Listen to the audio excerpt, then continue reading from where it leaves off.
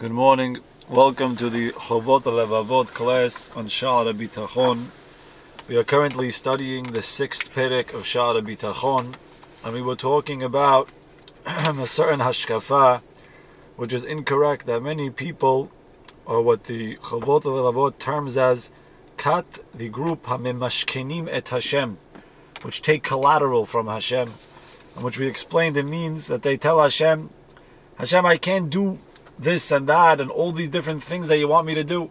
If you give me parnasah, if you give me X, Y, Z, if you give me different things that I need, then I'll be able to complete my duties towards you. So sometimes a person says, maybe a person works on Shabbat and he says, Hashem, I can't stop working on Shabbat. I need parnasah for my family.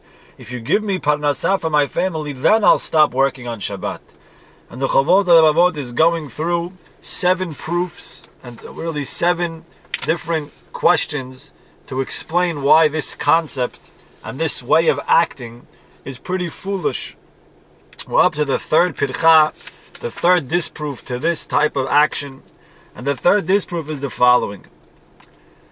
If somebody would lend money to his friend, so it would only be correct for him to take a mashkon, to take collateral from his friend for the loan which he gave him, if he doesn't have any previous debts towards his friend.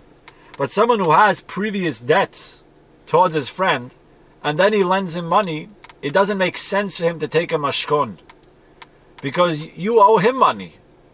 So therefore, this loan really is his mashkon to you.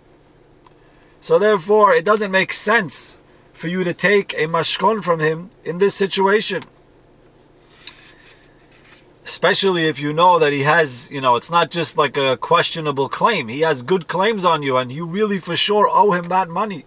And even if the friend would want to give you a mashkon, with you having the knowledge that he owes you money, it doesn't make sense for you to take a mashkon from him. And if that's true by a person's friend, kol sheken, it's true by Hashem. And listen to these words. Says the Chovot HaLevavot that we owe Hashem so much. You ready for this? Kol sheken haboreh, for sure by Hashem, sheyesh lo al ha'adam min hachobot hare'uyim ma she'ilu hayu. He says a person owes Hashem so much. Ma she'ilu hayu mekabetzim. If you would gather together, ma'aseh kol bnei adam, the actions of all people, bechol yemot ha'olam, from the beginning of creation until today, le'ish echad mehem, and put them all to the zechut of one person, lo haya maspik hakol legemul tova achat mitobot haboreh alav. It wouldn't add up to one good thing that Hashem gives us, to one of the tobot that Hashem gives us. All that wouldn't add up to pay for one thing that Hashem does for us. For sure that Hashem does for us thousands and millions of kindnesses every day, and we for sure don't add up to give Hashem properly back and to properly deserve what He gives us. How could we ask Hashem for a mashkon? How could we come to Hashem and tell Hashem, you want me to keep the Torah? I have no problem, but you got to give me X, Y, Z. You got to give me this. It has to be in our minds. The hashkafa has to be that first and foremost, no matter what, do or die, I will always keep the Torah. Nothing will stand in my way of my service of Hashem. Whether I have parnasah or I don't, whether I'm being threatened that my business will close or not, it doesn't matter. Nothing stands in the way of me and Shabbat. Nothing stands in the way of me and kosher. Nothing stands in the way of me and Hashem. And only after that, then of course the beracha comes.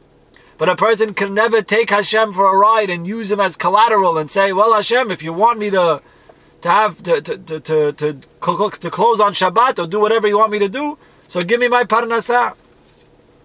Says the Chovot HaLevavot, and therefore how could it be that we're so az panim, we have so much brazen face with no embarrassment to ask Hashem from the beginning, Hashem, give me this and this and this and all these things, when we didn't even pay Him back for what He already gave us. Forget what He's giving us now, we didn't pay Him for. But we didn't even pay Him back, we didn't even do what we're supposed to be doing properly for the things which He gave us in previous.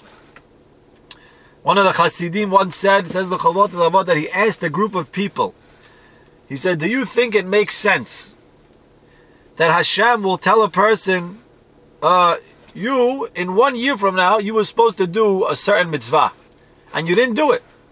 So they said, of course not. What do you mean? in 1 year from now, I'm not there yet. Who knows if I'll be there? So how could Hashem be doresh from me? How could Hashem ask of me and, so to speak, claim on me that I didn't do something in a year from now? I'm not there yet. Said the Chassid, oh, that's of course 100% correct. But you're a contradiction. Because if you believe that that's true, kalapeh the chobot, kalapeh the duties which you have towards Hashem, so how come you don't act like that when it comes to parnasah and beracha? You ask Hashem for parnasah, you ask Him for blessing for things that are in the future, they don't even exist. You ask Hashem that you should have enough money to support kids that you don't have yet. You ask Hashem to have money that you should be able to support a wife who you're not even married to yet. And yet when it comes to the chobot, we say, well, Hashem's not going to claim on me for the future. I didn't get there yet. Therefore, a person has to be consistent. The same way we understand clearly that Hashem only expects us to do the duties which are in the now. What's here now. This test now I have to pass. What's tomorrow I don't know, but now I have to pass. So too in a person's parnasah, he has to understand that Hashem gives us what's now. We have to be able to be mistapek, to be happy, and to be able to understand that I don't have to have what's in the future. And really, if you understand that, then you do have what's in the future. Because once you connect yourself to Hashem and you walk around holding Hashem's hand, you have the entire future. You have the next 100 years. You have the next 1,000 years. You have everything you'll ever need for the rest of your life. Have a wonderful day.